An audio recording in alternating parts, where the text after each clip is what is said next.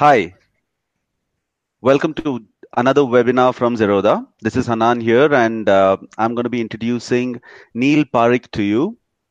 He is a part of Parag Parikh Financial Advisory Services Private Limited, and he has been a part of the capital markets for over a decade with experience across wealth management, research, institutional desk, marketing, operations, broking, key client management, to just name a few.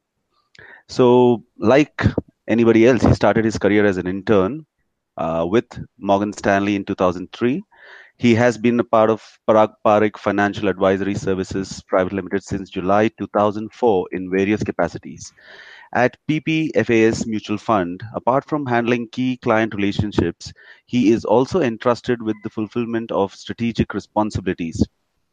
Keeping with his father Parag Parikh's philosophy, Neil believes in value investing and is a strong advocate of applying behavioral finance fundamentals in investing. His academic excellence is reflected in his qualifications from prestigious universities.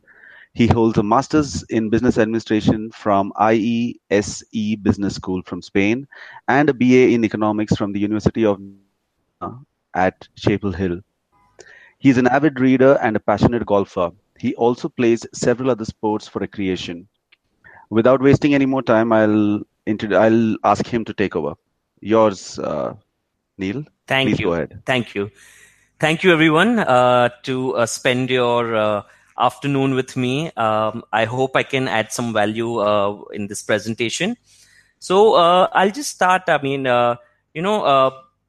The world is becoming a much smaller place today, due to globalization, due to the internet age and the information age. We all know about a lot of things, and we are very familiar with a lot of brands that are outside of India also. Today, with the liberalization and the markets opening up, a lot of these foreign brands and foreign shops have come to India, and now today we are consumers of and users of those brands. So today, if you look at yourselves or look at people around you, the watches we wear, the phones we use, the clothes we wear, or the cars you see on the road are mostly all foreign built, and they're not Indian brands. So the biggest thing is that if we are such big users of all these brands, then why are we not such big investors in these brands? If we like these brands so much, and if we have so much affinity towards these brands, then maybe we should invest in them too and make some money for ourselves. But as a whole in India, this class of international investing hasn't yet taken off fully. And there are a few reasons for that, which I'll touch upon in my presentation. I do feel it's extremely easy today to invest abroad.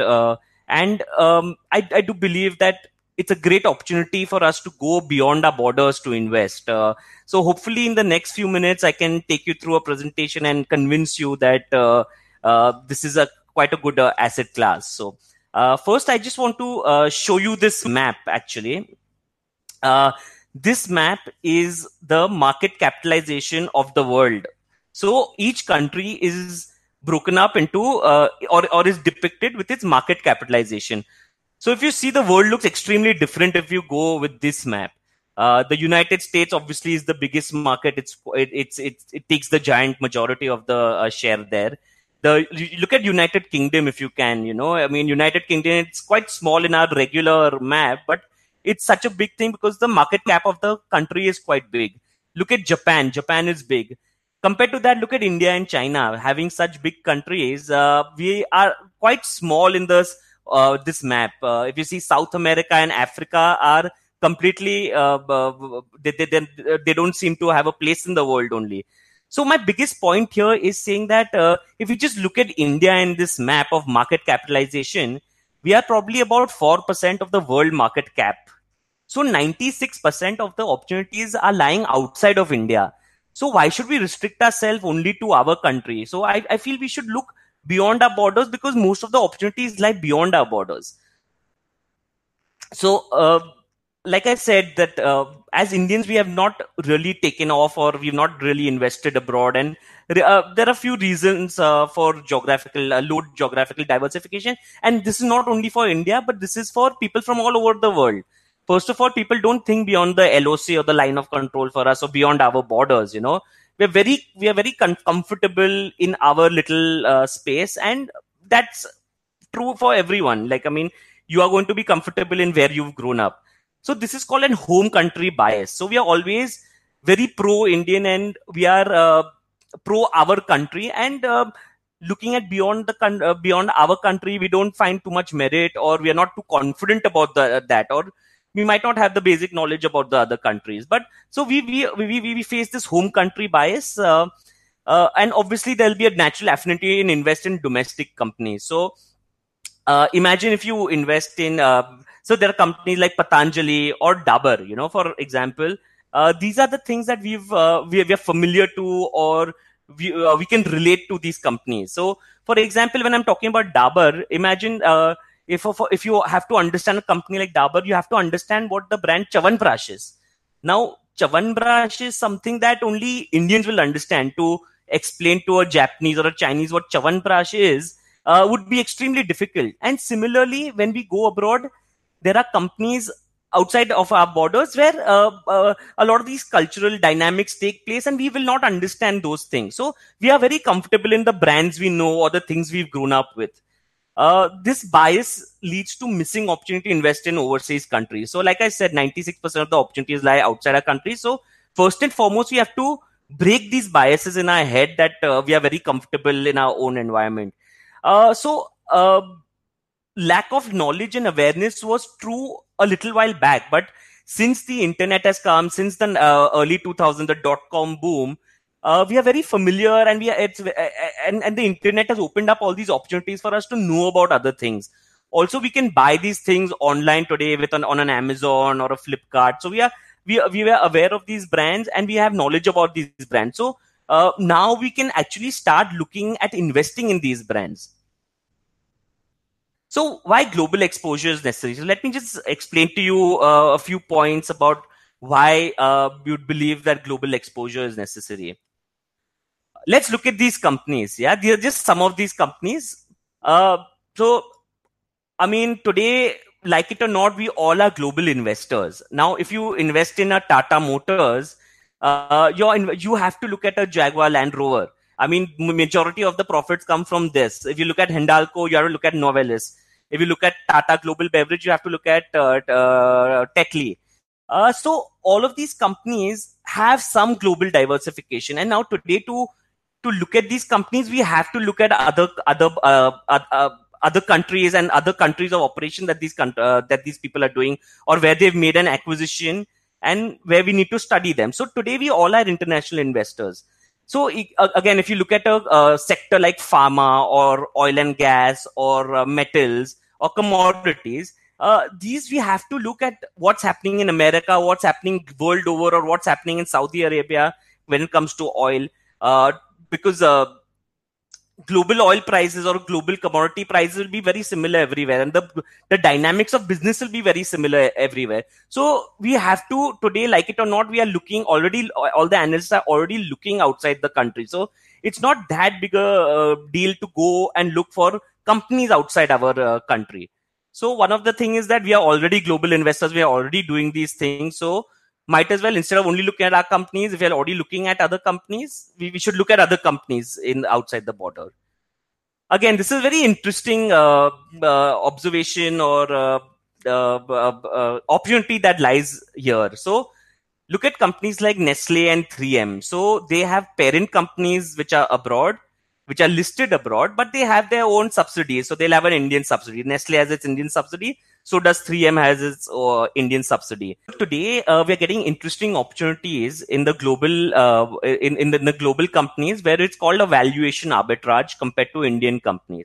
So companies like 3M and Nestle, they are global companies, but they have subsidies in different countries. So 3M and Nestle are also listed in India as subsidies.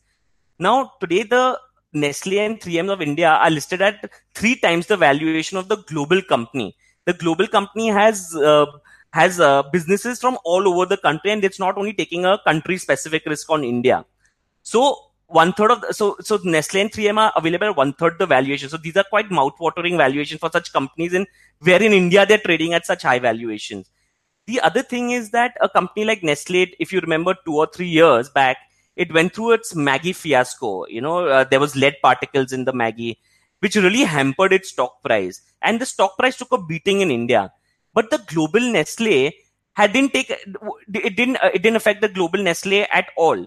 So sometimes it's better to be invested in the global in the global company than the subsidiary, because the risk is much less. Again, I'll take you through another example of Maruti Suzuki. As we all know, one out of two cars in India is sold by Maruti. Maruti is a great company. The only thing with Maruti right now, if you ask me, is that the valuation is too high.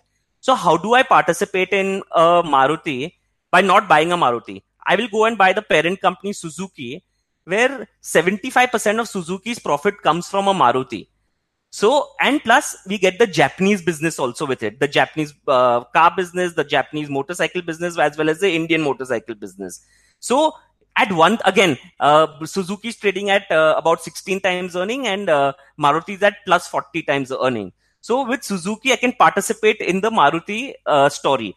So these are the interesting opportunities that are there in the global market. Again, the other thing is that absentee sectors and companies. Today, if you want to go where the growth is, or where the where companies are innovating, and the innovative companies like, say, a Google or Amazon or a Tesla or Genentech or Apple, there are no equivalent companies or sectors like that in India. So we have to go look beyond our borders to find such opportunities. And these are really great companies which are growing at 30, 40 times, 30, 40% every year, and such giant companies. And we're very familiar with this. We are very familiar with these companies. Like, we all use Google, we have Gmail, or we have an Android phone. Apple phones are there. Amazon, we all shop with. Tesla, we all know what the cars are. So we are all familiar with these companies.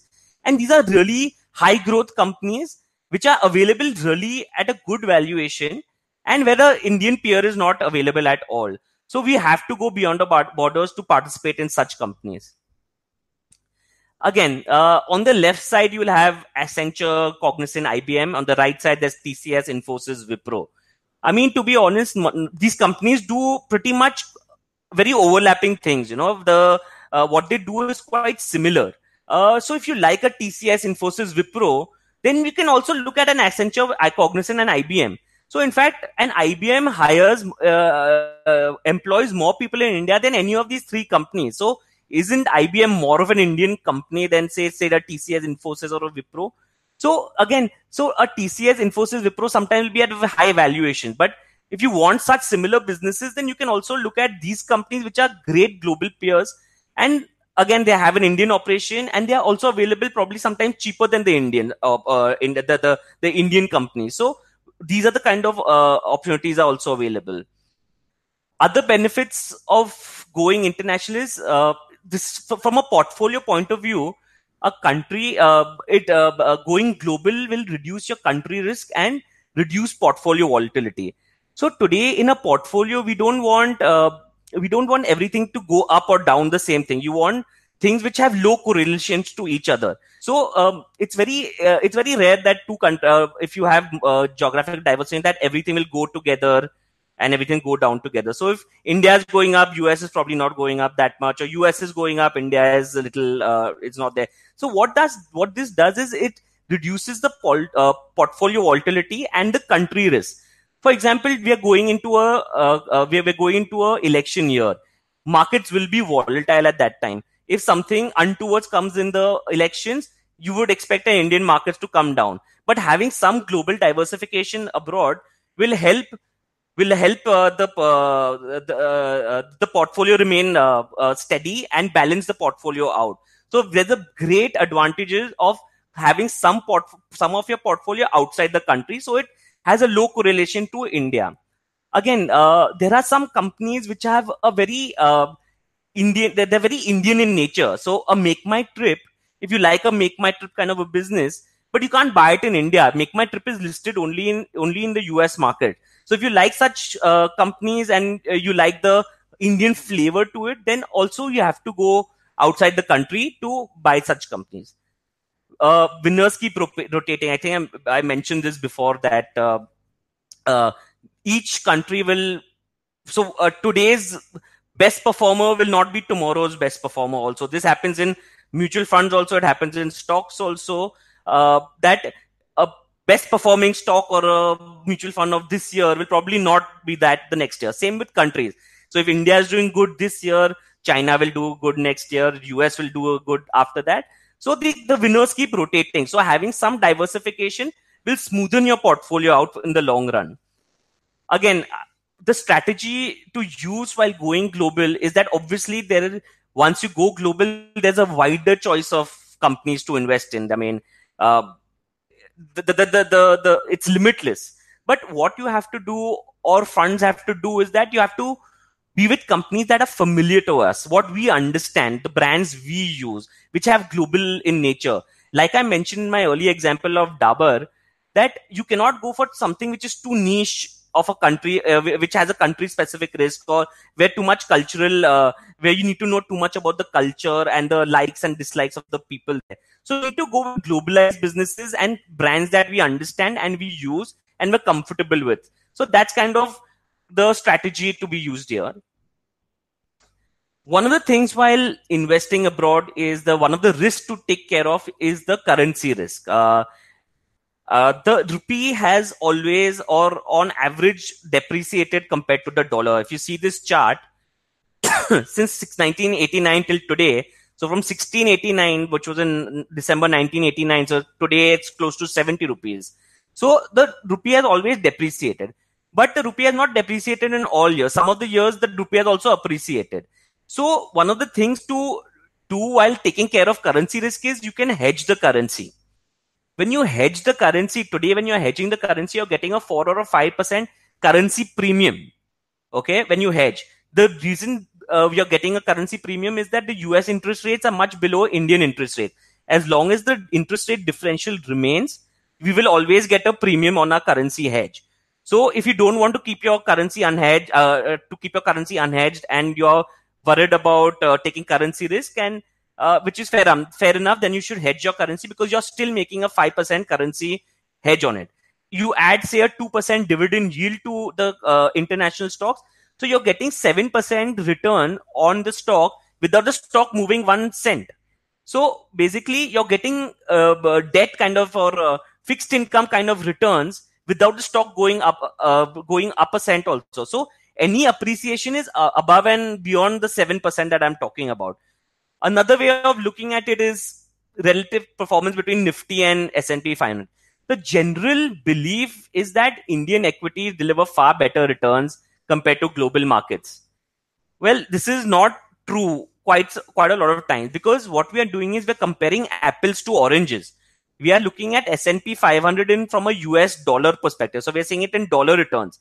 Whereas Nifty 500, or whichever benchmark you choose, is in Indian rupees. So we have to first make it all dollar to dollar or rupee to rupee to make it an apples to apples kind of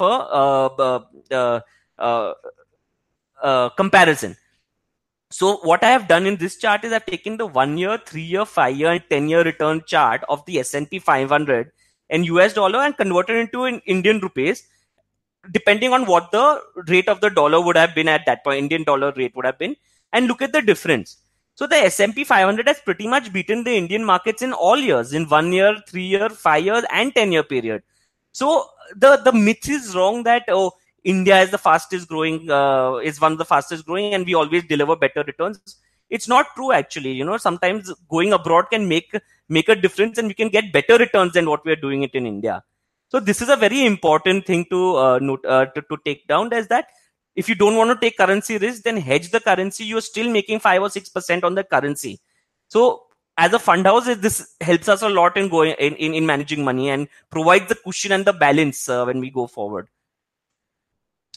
So there are two ways to invest in overseas market. You can actually go directly in stocks also. You can actually open an account in one of the platforms which are available today. With a good internet connection, you can trade on that. But obviously, it requires a lot of paperwork. Taxation will be very different. So you'll have to sit with your CA and figure out what the taxation would be, what are the paperwork required. So it's a bit of a tedious process if this is not your full-time job, or it's something that you are not very comfortable doing, because you will also have to be taking then decisions on buying and selling of stocks. And if you don't have a good enough research background, then it's better to go through someone who does have that. And going through a mutual fund makes probably a lot of sense, because what you're doing is you're not losing out on local taxation. Today, if a fund invests in international stocks, you're still being taxed as a Indian equity mutual fund, and this doesn't count towards LRS, or liberalized remittance scheme. Liberalized remittance scheme is that every Indian is allowed to invest 250,000 US dollars per year, and it can be on in any of the assets. You can buy real estate, equity, or debt. But beyond $250,000, you can't send more money outside India. But if you invest through a mutual fund, this is without losing the LRS benefits also. So this will be counted as your Indian equity fund, and we get the benefit of the Indian taxation here. So it is possible to think local and act global. So in summary, I would just like to spend a couple of minutes on what we exactly do. So we are a multi-cap fund, and we are benchmarked to the Nifty 500. We follow the Warren Buffett or the value investing approach. We want quality company at reasonable price. The main USP of the fund is that we can invest 35% of our of the assets beyond the country, beyond India. So currently 30% is invested outside of India. And again, you get the capital gain tax benefits enjoyed by other Indian equity mutual funds. So it's exactly like investing in any other Indian equity mutual fund. And again, we don't take currency risk. We hedge the currency completely. We are not experts in currency. And with this currency, like I mentioned earlier, we are actually making a 5% yield on it. So it really helps us in delivering the higher returns and giving steady returns, more like it. And again, we only have a growth option.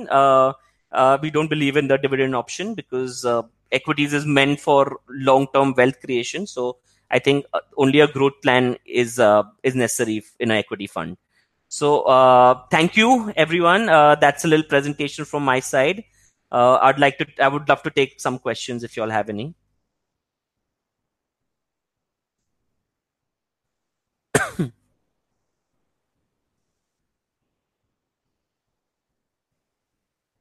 Hello? Hello? Hi. Hi. Yeah. So, Neil, I Yes. think there was, terribly sorry about it, but I Hmm. think from somewhere with the connectivity, there Okay. have been a couple of issues. So Okay. although we still have a huge audience watching this Okay. compared to what we generally have, Hmm. because I think you were a big draw. And Thank you. still, I'm guessing if we need more information from you eventually, I hope you would be able to share with our Of course. audience. Of course. That's not Great. a issue at all. Yeah. Great, great. So I'd like Yeah. to ask you a few questions Sure. so that Hmm. people can understand what Hmm. it is that. So one of the simple questions which one of our users asked was, why aren't many global subsidiaries listed in India? Why aren't They're all here. Like you have those yeah. brands here, you have all the big cars selling here, all of those things happening. Yes. But why aren't they Yeah. listed here?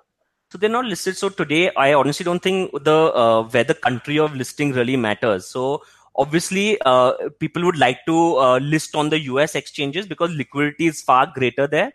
And here in India, it is still a developing market. So liquidity is not that much. I think going forward, you'll probably have more people listing here. But I think the preferred, like I showed you from the map, if you saw the Hmm. first map, that Hmm. if you're listing, if you're a global player and you're listing somewhere, you would want where the market caps are the biggest. So a lot of the companies are listed in Western Europe and US, and I think it will continue being that for some time. But slowly and steadily, I think as we start growing, you will see Hmm. more listings coming in in the country here. But right now, I don't think too many global players would want to list here So due you're to the saying liquidity issues. I understood. Yes. So Hmm. you're saying if anybody has to be a smart investor, he Hmm. needs to look west and see where, because those are the developed markets. There's a lot of money there, even though the markets are highly developed. You see there's still potential for more upside for people over there when they invest in those markets. Absolutely. So I'm not saying on a taking the whole markets as a whole, but within those Specific stocks. markets, Okay. hello, can you hear me? Yes, yes. Yeah. So within the market, there are actually some great opportunities. Even currently, even the US markets at an all-time high right now. But there are certain companies which are, compared to the Indian peers, are trading at a very much of a discount and are growing at 30-40%, still. And these are global companies that we all understand and we all know about them. So I think there are some great opportunities lying outside our borders, and they are actually available at a reasonable valuation. So I do think there are great values available outside India. Great. So, as investors and traders, people have a lot of investors. I mean, we have a lot of investors at Mhm. Zerodha, Yeah, and most of them ask us questions like, "How can I invest in a stock which is outside?" Like they want to invest in Apple sure. or they want to invest in Right, some other company which is doing right, well. right. So, I think the suggestion should be is just invest with PPFAS, and they'll take care of the rest of the things. Is that right, I or hope so. is that pushing it too far? So if you want the taxation benefits of because when you invest, you can actually invest. It's actually very simple investing by yourself also outside the India. I mean you That's can what people want to know. Yeah, yeah. yeah, so you can open a brokerage account. It's any of these things, and there's some paperwork involved, which I mean, it's there wherever you open accounts, there will be some paperwork. There's some paperwork involved. Obviously, taxation and all, you'll have to talk with your CA and figure out how to best to go about those things and how to best account for those things. But it's actually a very simple thing. But I would not recommend everyone to do it, because if you're not a research analyst, or you're not very interested in this field, and you need to be aware of what's happening in those companies also. So if you don't have the time or the resources to do it by yourself, then a mutual fund would be a great a great way to invest abroad. But if you're Great. if you're fine with doing it yourself, then that's also an option. It's not very hard. All right, great, great. Hmm. So now, considering these international investments Hmm. and considering the rupee, or considering the currency fluctuations, you did Yes. mention this earlier in your talk also. Yeah. So how should one view this? Like, if the rupee is going down and if he's Hmm. invested in an Hmm. international stock, Hmm. so how does an Yeah. investor, like even in the mutual fund? Let's focus only on the mutual fund. Yeah. Okay. So from a mutual fund thing, from our perspective as a mutual fund, is that we don't claim to be any experts in currency, and that's one risk we don't want to take. We don't want to take currency risk. I mean, yes, on average, the Indian currency has always depreciated, but there are years where it's appreciated also. If the rupee appreciates, and if you keep your currency risk unhedged, then you lose Mhm. money. As long as the rupee is depreciating, you're making money as an Indian. But what Okay. I'm saying is that I don't want to take that currency risk, because I don't know. I have no clue what happens to currency. I have no clue what rupee dollar will be 1 month, 3 month, 1 year, 5 years down the line. I'm not comfortable taking that risk. So what I'm saying is that I like to hedge the currency, because today when I hedge the currency also, I'm making a 5% premium on that hedge. So any capital gains, say one of the companies make 12%, so 12% plus 5%. So I'm making 17% in that stock. So my 5% is actually free, kind of, it gives cushion to the mutual fund. So I think that's a great benefit actually to hedging the currencies, that you're short making 5% right there. Great, great. I think this is going to be really useful for people. Yeah. And do you, as a fund house, worry about these geopolitical risks, given the times we are in? Like, there's a lot of right-wing politics going on, and Mm. people are trying to, like the Make in India philosophy, they're all like, let me keep our money within this system. Yeah. So, with those kind of risks, do you think those are risks, or do you think it's just talk? So it's part and parcel of our life, I think, today. I mean, whatever we talk about, there's always something. Today, there will be one thing. 2 months later, there'll be something else. So all these macro events will keep happening. We are also coming to an election year, so that will keep us on our toes. It'll keep the markets volatile for the time being. Trade wars are always a fear. What will Trump do? These things are always, they're going to be there. I mean, you can't do anything about it. It's not in our control, the macro the macro problems. What we as investors or advisors can do is that we can look at companies on its own merit and see how this company is going to do. So regardless of what happens in the macro world, will these companies still do well, and will they be growing? And in 10 years time, will they be better than what they are today? I think we look at those, and those are the things that are in our control, the analysis part of it. I think we should just look at those things. Macros will keep happening. I mean, there's no end to macros. So yeah, it's something that you need to honestly cut off the noise in that way. I mean, but you can't. I know it, but to the best of your ability. All right.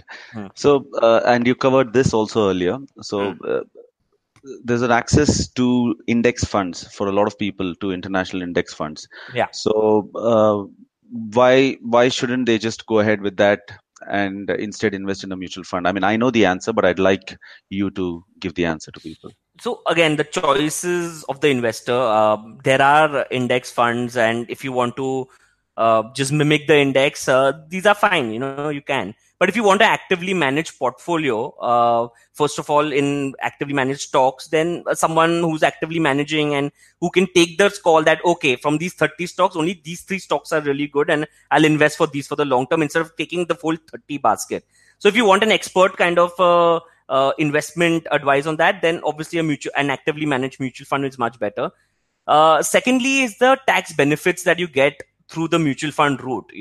So if you invest through our fund, then you will be treated as an Indian equity mutual fund. So exactly how any other your taxation will be, exactly how your other mutual fund would be.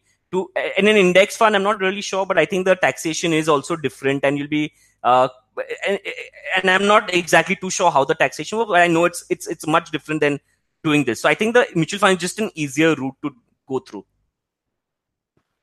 Great. And will PPFS invest only in the US, or like you have mentioned Western Europe, so the highly developed economies you are going to invest, or it's focused only on the US? That's a great question, actually. That's a really nice question. What we are looking at when we go abroad, or when we look beyond our borders, is to first of all find globalized businesses. I mean, like I said, you don't want to get into such niche businesses where again you're taking country risks. We're already taking country risk on India. So tomorrow, whatever, if India, Pakistan have a war, India will go down, So we don't want to take a country specific risk. We want globalized businesses where the business is spread across the world. That's number one. Number two is we want to go to countries where corporate governance is not an issue. Today, a lot of people tell me, why don't you go to China, Russia, Indonesia? Some great opportunities are there. I'm like, I'm not too comfortable with the corporate governance there, and how minority shareholders are being taken, have been how they've been treated. So that those are two things. And the third important thing actually is, it might sound quite naive, but it's quite important, is that the balance sheets need to be written in English. I don't want a balance sheet which is written in a foreign language and then translated, because as we know, we always get lost in translation and the nuances. So these are the 3 factors we look at, and because of these 3 factors, we keep ourselves only with say US company, and a lot of the companies are listed in the US, so we deal with the US market as ADRs or something like that. Western Europe is good, and we bought Suzuki, which is a Japanese company, but Suzuki was fine because we are very aware of what's happening in Maruti, and we are aware of that company. So these are the kind of developed. Yeah, you're right. We'll stick to developed countries. Great. So that's a safe bet for everyone, and there's Yes. a fair chance of and information is available. Information is available. You can talk to people. There's transparency when you look at these companies and in these countries. So that's a big advantage also. All right. So given the recent news on Facebook, how do you think it's going to play out, considering there are investments and all connected with it? So actually, we're very we like Facebook, and we're very confident about Facebook. This was obviously in our mind, it was something which was quite expected, because when the privacy issues happened, and the Senate hearing happened, and now that they're saying that they're going to spend a lot more on protecting privacy of people and taking out the fake news, we knew there was going to be some capital allocation towards that, and also there will be some loss of business. So near term, yes, like they had obviously in the conference call also, Facebook has said that for the next 1 or 2 quarters could be bad, and will bad in the sense that they will be missing it by a 0.1 or 1% of Mhm. their targets. So it's not that. For us, it's like, if you want to hold the company for 5 or 10 years, these are things that will continue happening. They will miss quarterly targets. The reaction, I think, was a little bit overdone, but well, I mean, they're also risen uh, quite fast, quite soon. So it's fine. We're confident with the valuations that are there, and we're confident that the profitability will continue staying there in Facebook. So we continue to hold the stock. Great. Hmm. And well, one last question Yes. before we say thank you.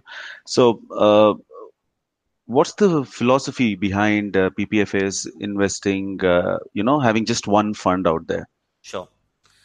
That's again a really good question. One of the things that we set out to do when we started a mutual fund is that biggest thing is like we don't want to confuse the investor. Before we were a mutual fund, we were running a PMS, and we also have a wealth management division where we used to advise on other mutual funds. Now, as professionals, when our clients came to us that saying that okay, advise me 3 or 4 other funds, and whatever it is, we were actually quite shocked that we had to go through all these schemes, and we didn't see too much differentiation, and there were hundreds and hundreds of schemes, and we were thinking that as professionals it's so hard for us to make an informed decision of which scheme to invest in. It would be hard for a lay person to do that. And again, what we said, that once we start a mutual fund, we'll keep it extremely easy and simple and not confuse the investor. We'll have one scheme where we can take advantage of everything within that one scheme. So today we can, in our this one scheme, we can invest across sectors, across geographies, across market caps. So I don't really need to uh, launch more and more schemes just to garner AUM. I feel within this one scheme, I can take advantage of everything. So let not confuse the investor. I think that is the biggest thing, is not confuse the investor. Great, and I Yeah. and I hope that the fund continues to do very well, Thank you and so much. with you at the helm, I'm sure it will. And Thank you so it was much. really nice talking to you, Neil. And Thank you. we will probably have Ask Me Anything session on trading Q&A, which is one of our forum kind of a blog. So some of these our users ask very interesting questions, and you might have to write your answers down on that forum. Oh, yeah, yeah. That's not an issue. I'll be Great, great. more than happy to do that. Great. So we'll have that set up. Thanks again Definitely. for your time, Thank you and it so was a pleasure much. listening to Thank you. you for this opportunity. Thank you a Yeah, lot for this yeah. opportunity. Bye Thank you. bye. Have a Bye nice day. bye. Yeah. See you.